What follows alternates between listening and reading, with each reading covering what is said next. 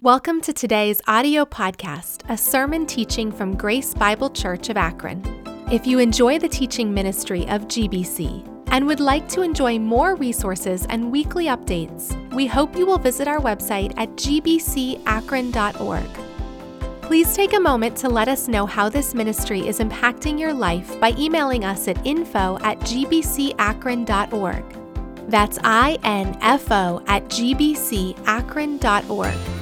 Also, if you would like to support Grace Bible Church, you may do so by visiting gbcakron.org/giving. Thank you for listening and enjoy the podcast.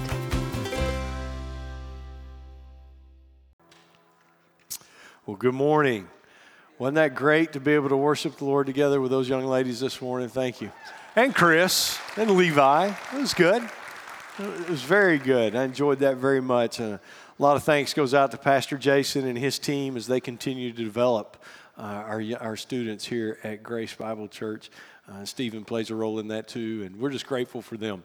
You know, we've been talking about defining moments in life, and particularly defining moments in our faith. And one of the defining moments that happens in our walk with the Lord is when we realize that religion for Jesus is not the same thing as faith in Jesus. You understand that, right? I mean, there's a lot of things done in the name of Jesus, but that doesn't necessarily mean that people have placed their faith in Jesus.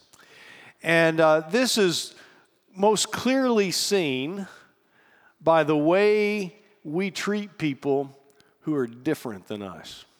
That's when that comes out the most. Because a lot of times, if we're doing things for Jesus, we do it with people who are like us. I mean, look around the room. There's a lot of people in here like us. We all look the same. We kind of have similar backgrounds, and there's a lot of similarities. And the real test of our faith comes when we're introduced to someone who's not like us. And can Jesus, is Jesus for them too? Now we say, listen, most of us who are sitting in this room, watching online, if you've been in church for a long time, we all know the correct answer to that question. We all say, yes, Jesus is for them, yes.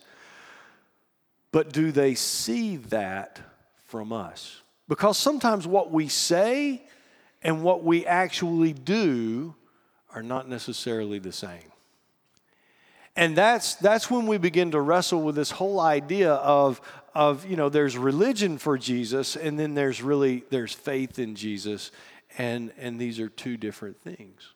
And we're going to see something in the passage that we're looking at this morning where Jesus deals specifically with this with his disciples.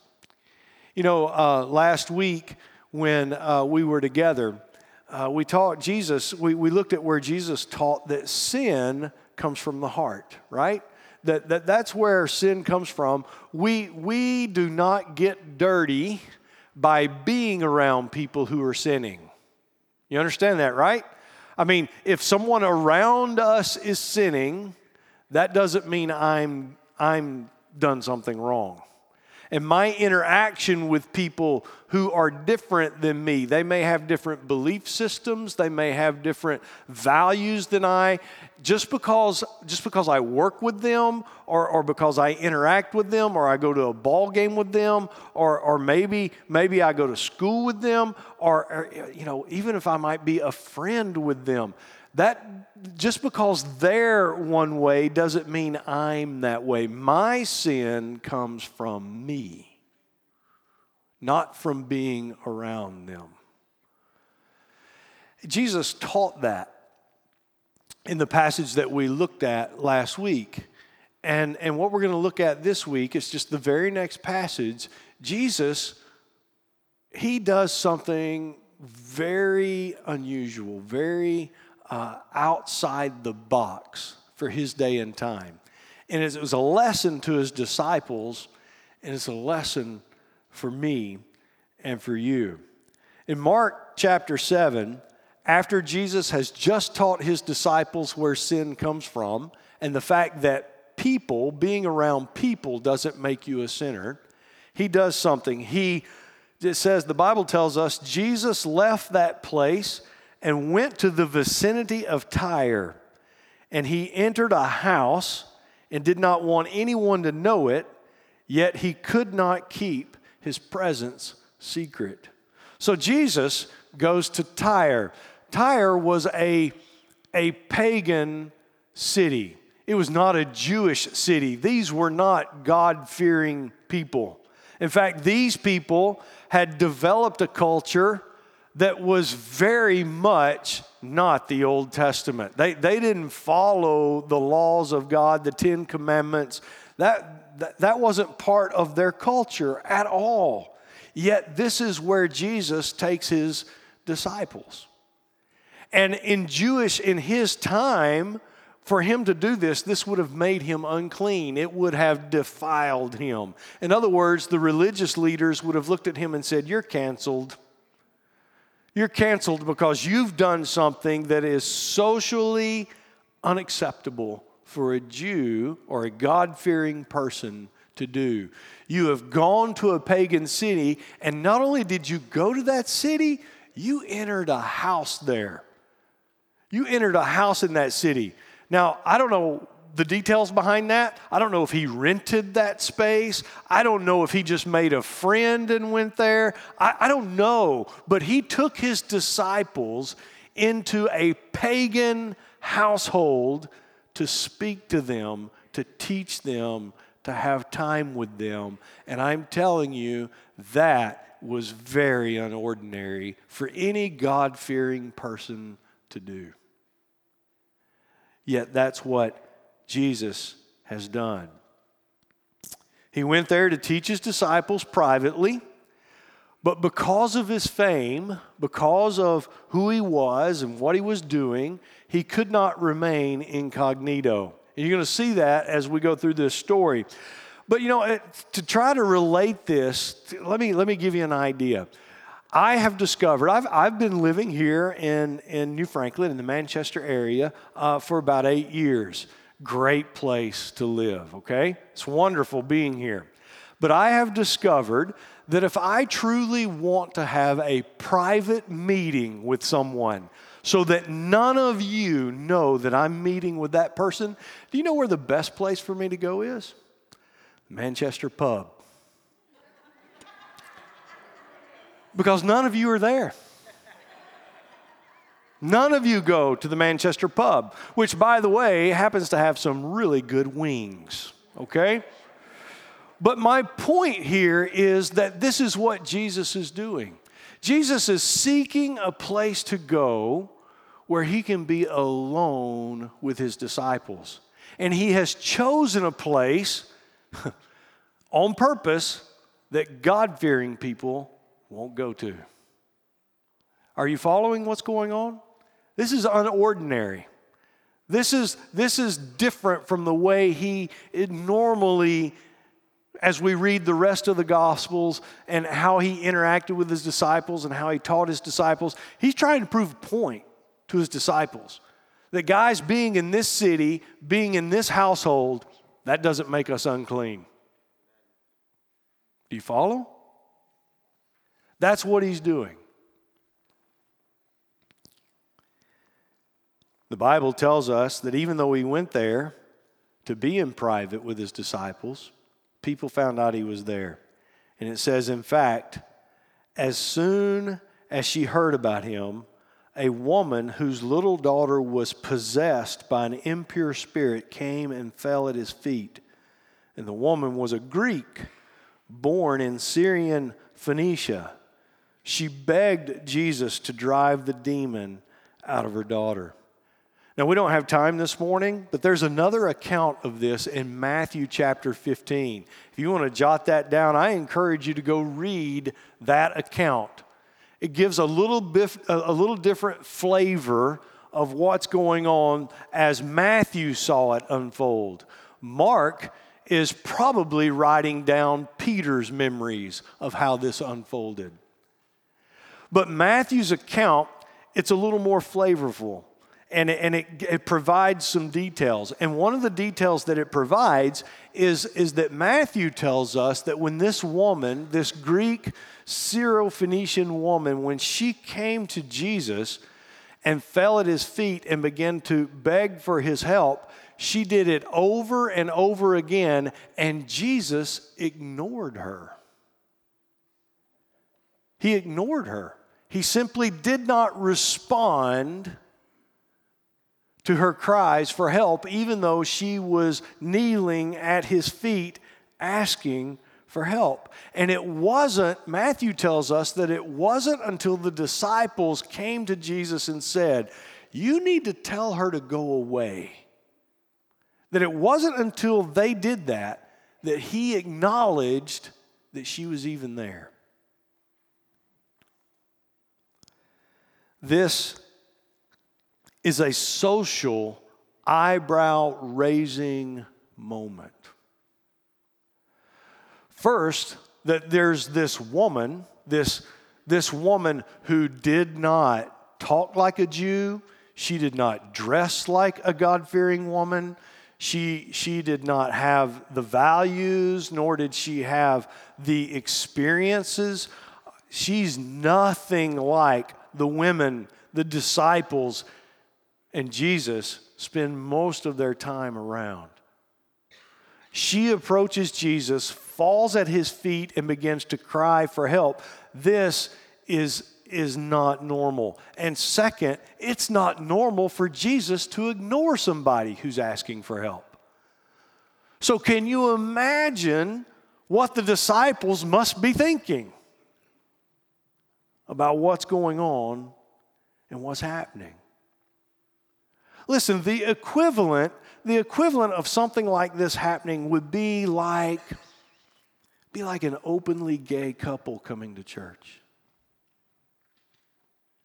That's different for our context. It would be like a registered criminal, someone that we're all aware they show up at church.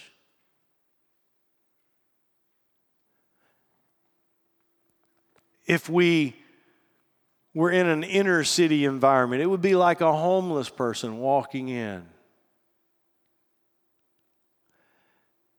And how we would all feel, and how that's so different than our regular experience when we come to church. This was a very irregular moment for the disciples. And for them to process what was happening, and for them to process how Jesus was responding to this woman. That's a defining moment. What do we do in those moments? When we're around people who are simply not like us. And they're saying that they want to come to Jesus. How do we respond in those moments? That's a defining moment for many of us in our faith journey. I want to pause right here and talk about 4 obstacles that unfortunately church people have when it comes to believing and accepting that God is at work in a situation. Because sometimes what happens is that the people we rub shoulders with and the encounters that we have, especially with people who are very different than us, that when we encounter them and we're kind of thrust in that situation, sometimes we have, as church people, we have a hard time believing God's in it. You know, that God's doing something in that moment. And we find it in this passage. And the first obstacle for many of us to believe that God is working in someone's life is social awkwardness. When things begin to get socially awkward, for many of us, it can be that's the line. That's where we stop representing Jesus. We stop believing God is doing something. We begin to think, you know what? I'm not sure I want to get messy with this.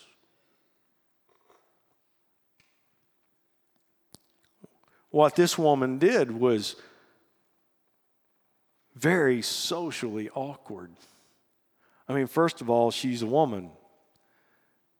And in biblical times, women, especially women in the United States today, they don't have the rights, they don't have the freedoms and the privileges that females in the American culture have. It's no big deal for a female to approach a man for any reason in our culture, but it was a big deal for any female to approach any man in that day and time. And to fall at his feet and to begin to ask for his help. It was almost scandalous for that to happen. So it's a socially awkward moment. And like I've already said, first she's a woman, but she's not a God-fearing woman, which makes it even more socially awkward. You know what's interesting is that if you took the time to read the Gospel of Mark, the last time someone fell at the feet of Jesus in the Gospel of Mark happens 2 chapters earlier in Mark chapter 5. It was a Jewish synagogue leader named Jairus who came and fell at the feet of Jesus and began to beg him for help. And you know what? The disciples didn't ask Jesus to send him away. But yet they come to him and say, you need to send this woman away. That's what's going on in this passage. It's very socially awkward. The second thing that becomes an obstacle for us is a questionable belief system. You see, Phoenicians, this particular woman, she's comes from a culture that's known for their pagan idolatry and their opposition to Israel's one God and their opposition to the rules of that one God. The Phoenicians, they had no respect whatsoever for what we would call the Ten Commandments or the prophets. So this woman's coming from a very different belief system than the disciples are used to being around. And for you and I, that can happen in our lives where we encounter people whose belief systems are very different than our own. When we go out and we represent Christ in the world, whether that be in the workplace or at school or sometimes with our own extended families, we get out there and we encounter these individuals that come into our life. They don't believe like we believe. And for many of us, that in itself is enough to just stop representing Christ to them. Because it gets kind of messy. They may ask me a question I can't answer. Can I tell you something that happens to me all the time? People have never been turned away by it. They're not looking for answers. They're looking for someone who's genuine. That's what they're looking for. But for many of us, people that come to us with a different belief system, I don't know, I might mess up. As if doing nothing is the right thing to do. You see, doing nothing is the mess up. But we forget that.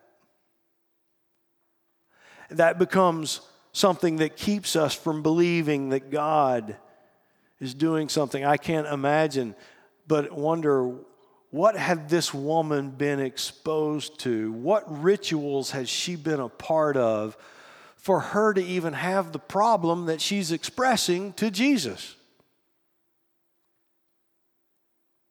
Which that question in itself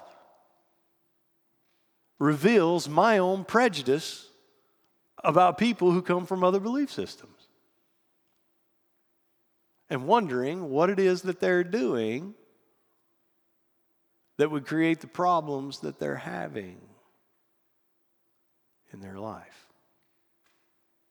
It's an obstacle for many of us. A third obstacle that we encounter, that we see in here, is an immoral lifestyle. The Phoenicians didn't just have different gods, they had a whole different moral standard. And we're running into that more and more in our culture, are we not? Not people who just don't believe. Their entire value system is different. They define marriage differently. They might define gender roles differently. They might define integrity differently. They might define a work ethic completely different than the way we would. And to engage with them and believe that God might be trying to reach them, that God, through Christ, might be trying to redeem them, and that He's placed us in close vicinity to that person to play a role so that that person might find Christ. And you and I think, oh, there's no way God's in this. Why else would He put us there? Around people who are so different than us. See, do we really believe that Jesus can save anybody, or do we believe He only saves people like us? That's what's going on in this passage. There's a fourth obstacle,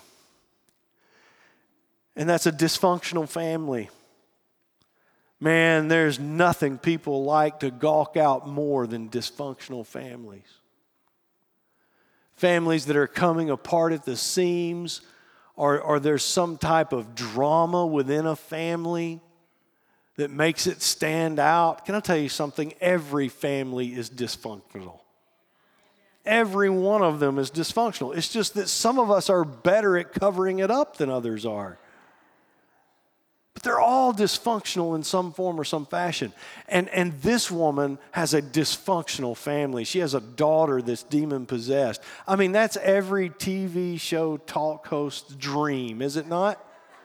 Let's get that on TV for everyone to see. Sometimes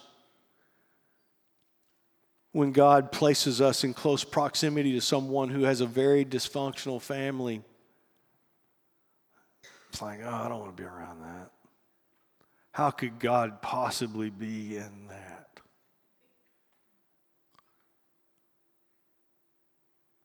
And it becomes an obstacle for us.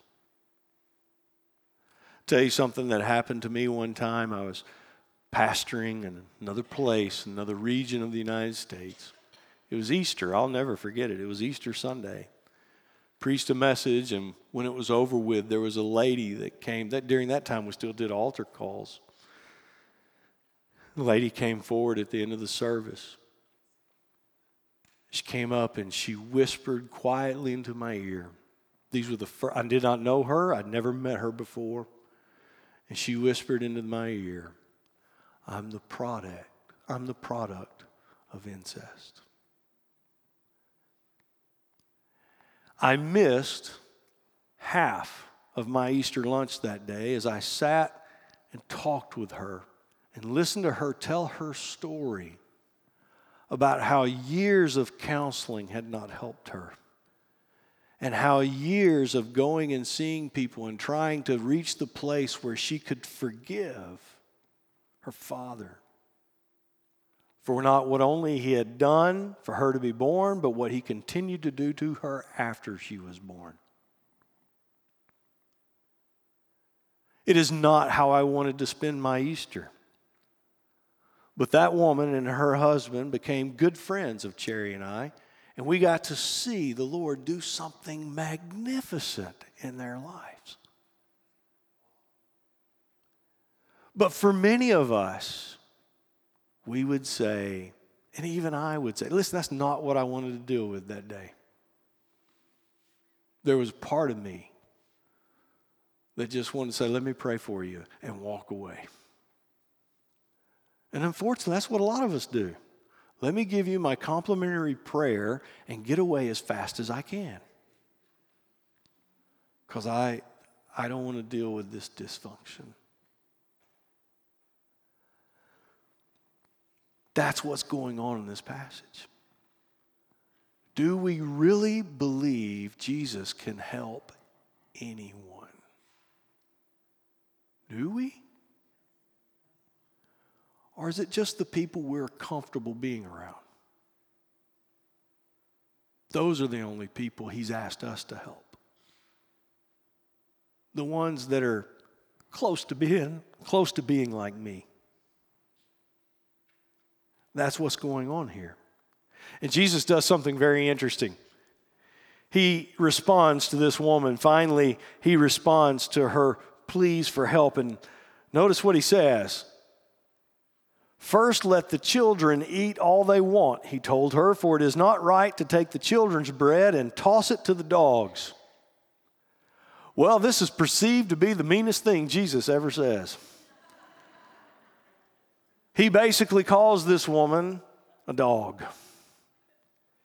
And he's telling a parable. He enters into telling a story. And he's using a common household image that is familiar to many of us. When he says dog here, he's talking about a household pet. He's not talking about a street scavenger. Still not very complimentary, but I'll tell you right now, people spend more on their pets than they do in giving to the Lord in Christian circles. Did you know that? They give more to their pets. So some of us really treasure our pets. And so he's painting an image of this, that there's a dog within a family, this is their household pet, and they love this dog.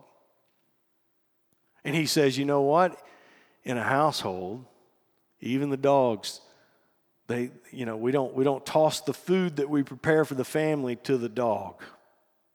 That's what he's saying to her. She's asking for help, and he's saying, we prepare things for our families. We don't prepare the food for the dog. Not very complimentary. Doesn't sound like it, does it? Doesn't sound very good. What is Jesus doing? What is he saying? This Gentile woman has come to her and is claiming that Jesus is God and that he can save her daughter. She's claiming that. She's claiming faith, and she's asking for help from Jesus. And Jesus is saying to her, in essence, he is saying, if you know who I am, then you know I've come to reveal myself to the Jews first. They are God's people, and it's out of order for me to give to you what they haven't even accepted themselves. That's what Jesus is saying to her through a parable, through a story. He's saying, if I respond to you, I'm giving something to you that even the ones who I imagine him kind of referring to the disciples, I came to reveal myself to them, to let them know I'm the Savior of the world. You get it, and for me to help you is kind of out of order. That's how he responds to her. And this leads to an observation that you and I do not like. We do not like this. And that is simply this: claims of faith are always tested. This woman has made a claim of faith. This woman who is not a God-fearing woman or gives no appearance of being a God-fearing woman. She comes with a very dysfunctional situation. She does it very socially awkwardly. She's heard of Jesus, but she's at the end of her rope. And she comes to Jesus and she falls at his feet and she begs him for mercy. She is making a claim, a statement of faith. And Jesus tests her faith with the comment that he says back to her. And he does the same thing to you and I. If you and I are going to claim faith in Christ, if we're going to make a statement that we believe in Jesus, then you and I need to be ready. He's going to place us in situations regularly and consistently to test the fact that we say we believe in Him. Does that make sense? Do we really believe in Him? Well, here's a test. Will you trust Him in this? And so with this woman, Jesus is testing her faith with His comment of this parable, this story of comparing her to being a household pet. I don't know, what would you do if someone called you a household pet? If you came asking help from someone, and you're saying, I believe in you and I'm trusting you, you can help my daughter. And this was the response you got. What would be the first words out of your mouth? I don't know what I would say, but I can tell you what her first word was. Lord. Lord, she replied. Even the dogs under the table eat the children's crumbs. So Jesus, He responds to her with this whole parable of the household pet. And guess what? This woman gets it. She gets it. She understands what Jesus is saying.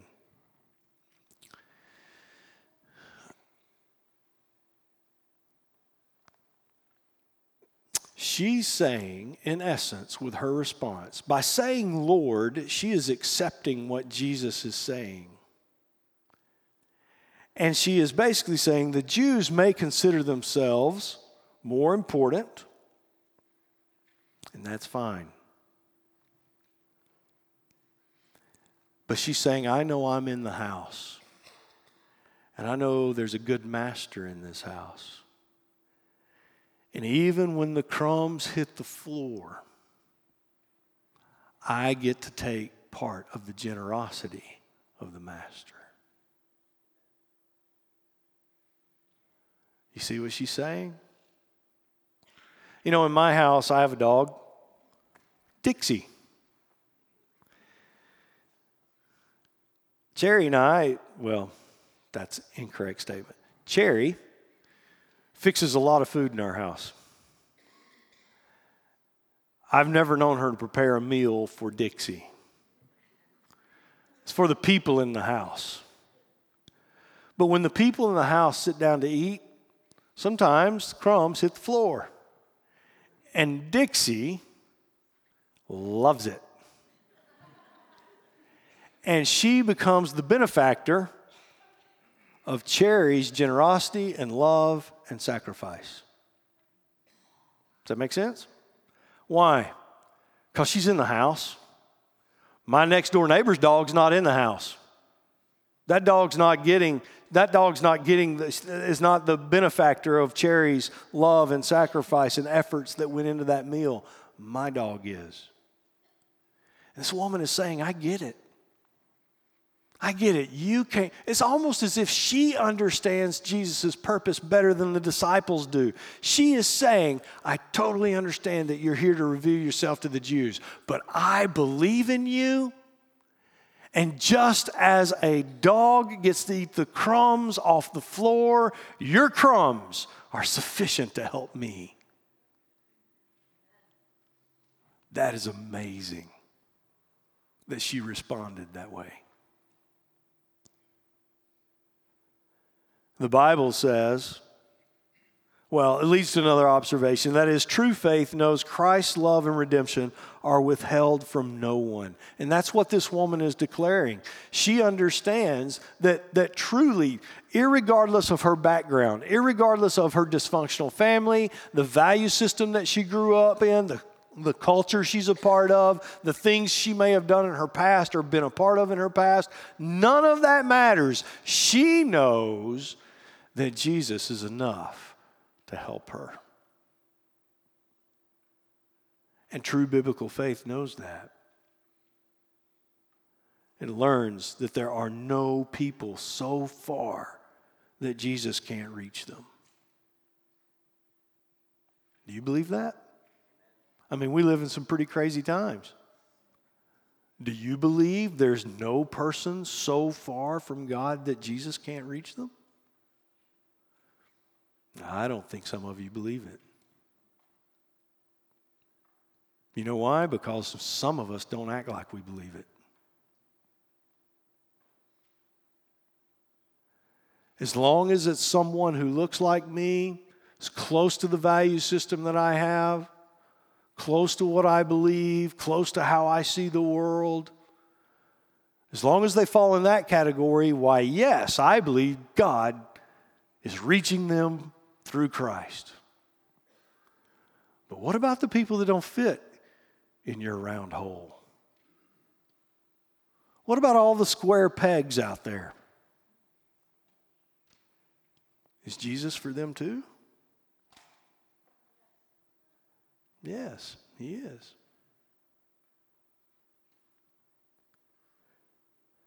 When this woman replied to Jesus this way, Mark records this. Then he told her, "For such a reply, you may go. The demon has left your daughter." She went home and found her child lying on the bed, and the demon was gone. So Mark's record of this encounter is a bit anticlimactic compared to Matthew's. Look at what Matthew records for us in Matthew 15, verse 28. It says, "Then Jesus said to her, 'Woman, you have great faith. Your request is granted.' And her daughter was healed at that moment." Do you know there are only 2 times in the Bible that Jesus told someone that they had great faith? This woman and a Roman centurion. That when Jesus walked on earth, the only people that he could find great faith in were people that he initially was not there to reveal himself to, but Gentiles.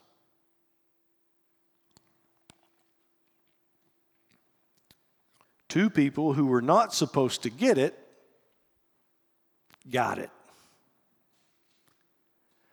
And I just wonder, all the people out there who don't fit in our round holes, that are square pegs, how close are they to getting it? If someone would just represent Christ to them.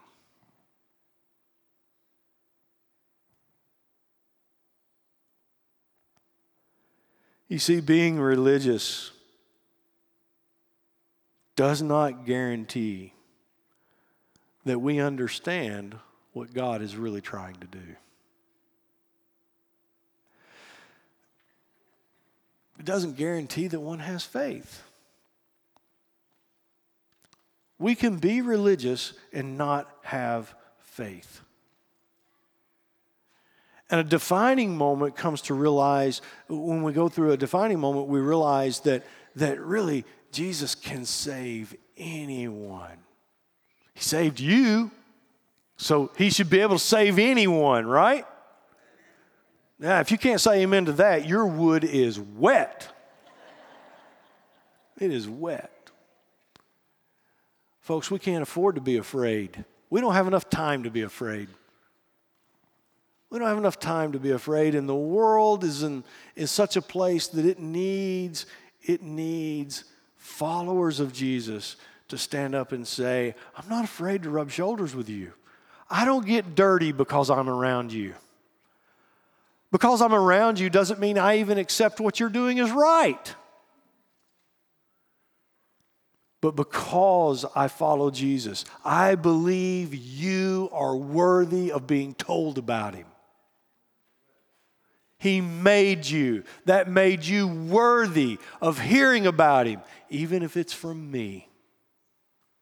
That makes you worthy." We need those kind of followers in our world today. It's not easy to do. It starts with a relationship with Jesus Christ, and then after you enter into that relationship with Jesus, it requires a lot of retraining and rethinking as you walk with Him, as you spend time in the Word, as you pray, as you spend time with other believers. And that's why we encourage people to get connected in a local church after you've received Christ, after you've entered into a relationship with Him. Then get connected at a local church, and we would love for you to connect with us. And that's why we ask people to text the word CONNECT to 330-400-2869. You can do that right now, and you'll be in touch with a live person who will help and encourage you to live this kind of life and love this kind of way, as we see in this passage this morning.